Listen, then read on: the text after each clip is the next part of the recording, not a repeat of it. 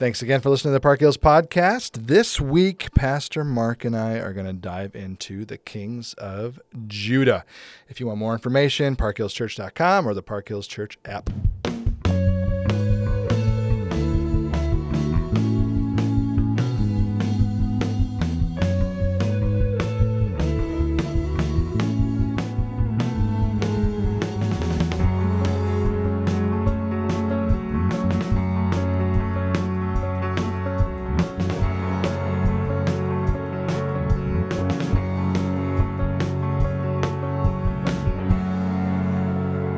You really just never cease to amaze me.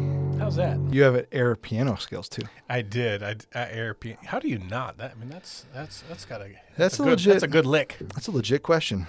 That's another musical term. You are just, you're astounding. Yeah. This is good. I am musical. So Kings of Judah. We talked about Kings of Israel last week, and we pretty much came to the conclusion they all stink. We don't like any of them. Yeah, kind of a loser clan. Sorry, guys. If you're hearing us in eternity, which I'm surprised, by the way, that you're actually in the place where you can hear us, congrats that you made the list of being not Long very line good. of losers. Long line of losers. That's a good. That's another good one right there. That's another name of a band. Yeah, it is. It is. But the Kings of Judah, which is where we're heading today, Yes. not so bad. No, there's some likable characters in there. Obviously, there's the villains, but there's some obvious ones, and we can talk about them. How do you not love Josiah and Hezekiah? But maybe it's my stage in life, which actually it's kind of a strange stage in life. Your late 20s. Well, yeah, exactly.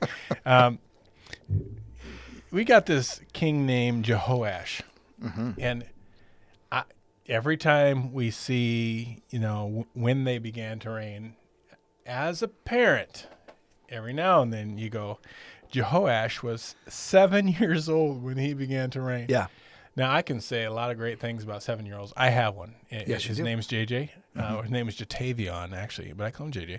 But I actually call him Super J. Okay. And although I try to take the R off, it's more Super J. Ooh. I don't want him to be arrogant. Sure. But it's kind of like it's like his superhero name. The R gives more arrogance. Yeah, you take the R out. So Super J. And you know what? Great athlete, a lot of fun. Yeah. And always eager to play and joyful. And He's a great kid. however, when I think of the things he's good at, I'm pretty sure that I don't want him to reign as king of the land. That is just because you're a mean dad who won't let him have anything nice. That's right. The upsides of having a 7-year-old boy reign might be, everybody gets free Legos day. And, all the snack machines are filled with nothing but Nutter Butters. That's right. School lunches will never be the same.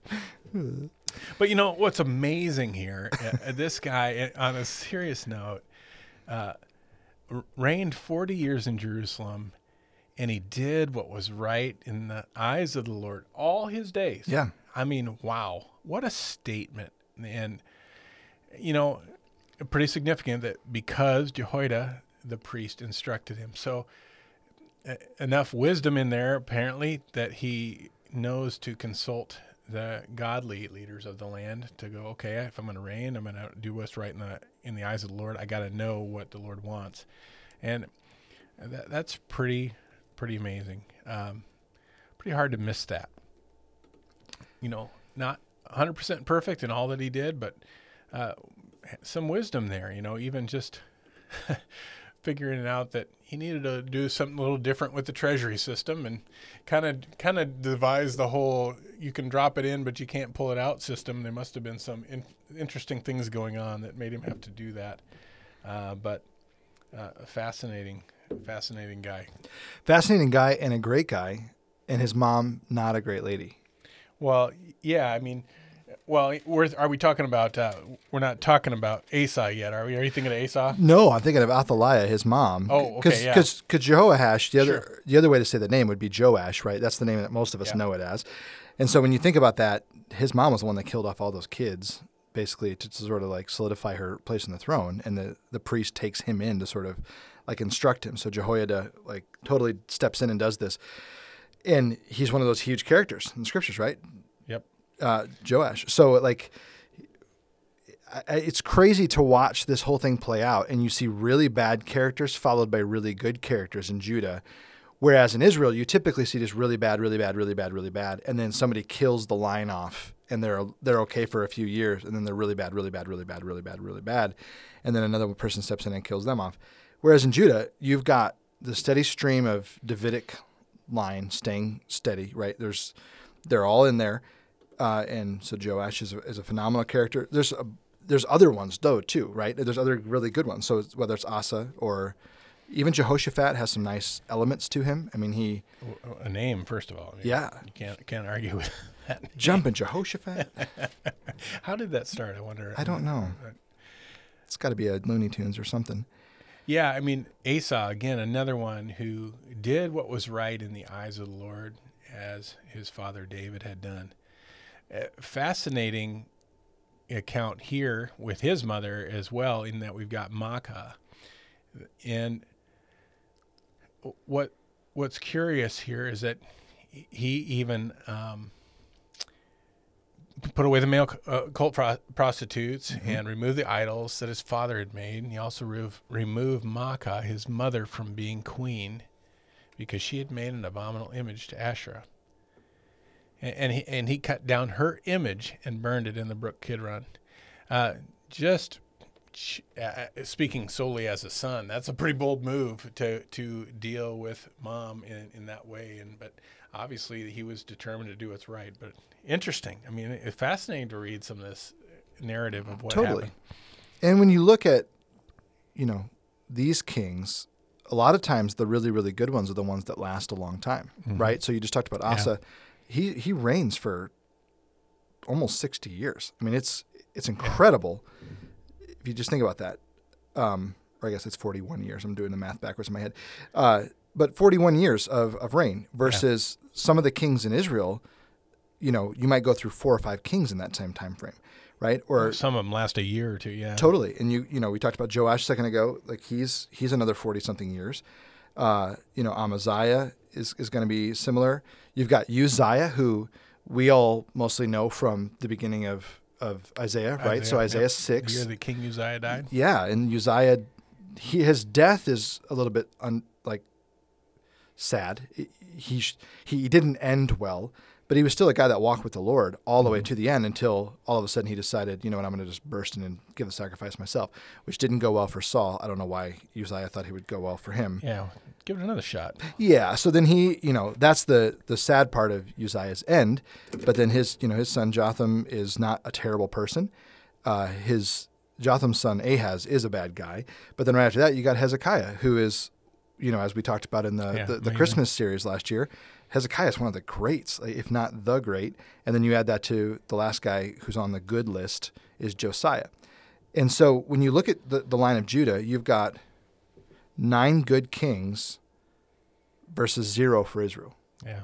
So that's got to count for something, right? Yeah, for sure. It's, and yet still not good enough, It's interesting to look at, where it all ends up. And I think one of the important things and maybe tough things to wrestle with Scripture is this whole idea of a national people of God. Right. And how do we have sort of national failure and then national pain and national punishment? And now we see it as so much more independent faith. And so if you think about it, I mean, the sins of the people, the sins of the fathers, the sins of all these kings and all the idolatry really just takes its toll on Israel horribly. And Judah fights on a little longer with some righteous kings in there, or better kings at least. Right. And with the exception of some that are sort of spared of this because they're godly. Because what's interesting about both Josiah and Hezekiah is that they get to not see the wrath of God come because of the good things that they do, even though Hezekiah messes up in the end. And right. He says, well, at least there's peace and safety in my time. And he did get that. And even Josiah to be told, no, your repentance, your attitude toward realizing how bad things have been, you're going to be spared of this. You won't see what's going to happen to the nation, but the punishment's still there on the nation. Yeah, and it's really tough for us because we live in such a different time. And I think there's even the assumption sometimes that we live in a, whether you want to call it a Christian nation or what, but there's sort of this assumption that everybody's on the same page here, everybody's great. So then you have individuals that are sort of trying to fight, it seems, to save America from certain destruction or something like that. Yeah. And we look at Judah and we go, see, if it happens to them, it can happen to anybody. And what I want to caution us with is the vast difference between what we're dealing with today and what they were dealing with then is these are actually the people that God chose, Abraham being their ancestor. God chose Abram to bless the nations. That happens in its fulfillment with Christ. And so from then on, after Jesus, every nation that's existed afterward does have to wrestle with the question of, are you for Jesus or aren't you for Jesus? Mm-hmm. But the national identity that we think of with Israel is not the same thing that we see projected now into the rest of history. And part of that's because God told the story mostly through Israel that you expected. And it's not that God's story with Israel is done. However, Jesus was the ultimate fulfillment of God blessing the nations in that way. And then one day when he returns, he's going to make it even better with the nations. That's what we see in Revelation. Mm-hmm. So even that kind of could be a little bit winding. And so let me just try to nail it down this way. Jesus' inauguration as king of the universe on the cross and through his resurrection begins him being the king of earth. It's not felt in its entirety yet because he has not returned to reign. Right. But in the meantime, this space that we live in here, Israel still matters, nations still matter, but the goal is not necessarily which nation is for God or which nation is not for God. It's more, how is God working amongst the nations to do amazing things? So, moving that back now to where the question that you asked in the beginning, the kings of Judah are great guys there's 9 good ones out of a lot more than that. We're talking 20 or so. Still, half of them are good, half of them aren't. How do you not then have the consequences of sin spell itself out to an entire nation at some point? You know what I'm saying? So it's this idea of Israel broke in half. The northern kingdoms had been carted off because of their idolatry, like you mentioned. Judah has some of the same idolatry going on, some of the same disgusting things. There are kings that swoop in and say, we're enough of this, we're not going to do this, and they correct the problem for a time, but then their son or their grandson then picks up the mantle and goes, well, he did this, I'm going to do it my way. Rebuilds the altars. But then you also have this national identity that's supposed to be painting a picture of what God wants people to be. And the prophet Isaiah, the prophet Jeremiah, the prophet Ezekiel all point out, even though we think we've got it all together, we are not treating people the way we're supposed to treat them. And so the national identity of Israel being God's people, they never really live up to it. And so Judah is the same. They do not ever really live up to what God is looking for. So while there might be a good king who staves off judgment for a time, at least from the human perspective, right? Because God is ultimately going to judge them. Otherwise, he wouldn't say to Hezekiah, this isn't going to go well, or to Josiah. The fact that he is able to say, this is how it's going to go later, we know how the story ends. So it's not like God was surprised that the kings just slipped away and stopped following God altogether. He knew exactly how this was going to go. But the idea of a nation being judged by God does not necessarily translate today in the same way. Now, with that said, God is still judging the nations. There are moments where one of my mentors, said, there's a cup of wrath for every, nation in the earth. And what happens is when that cup is full, God is just done. So we might be closer to the end of America than we'd like it to be. And that might be because we're making decisions that do not honor him. But I don't know that for sure. Mm-hmm. And I also know that God is capable of bringing revival to the land like he did through Josiah. And so it's very possible that we might be voices that speak toward a nation following God, and maybe the nation does repent because of the Holy Spirit's leading. Maybe the nation does say, when I want to follow God, I want to do this, and maybe it does stave off that cup of wrath for a period of time. But all that to say, the cup of wrath there versus the cup of wrath that we're talking about for Israel here or Judah, it's not the same thing, right? Yeah. And so God's telling a story through his people, and he wants them to sort of wrestle with this idea of, I'm going to deal with you in the long term because of what you're choosing to do. I don't like it. And they have a chance there to repent and push it back, or they have a chance to, just continue to do their thing and receive the judgment they're going to get. And from a human perspective, we'd like to think that everyone's just going to repent. Yeah. And Wouldn't that be nice? Avoid the wrath, but that's just not how it works. So does that answer the question-ish? It does. It does. It's big. It's just accountability will come, and the only way to make it through that accountability is through faith in our Savior, for sure. Great discussion. Cool. Thanks for listening.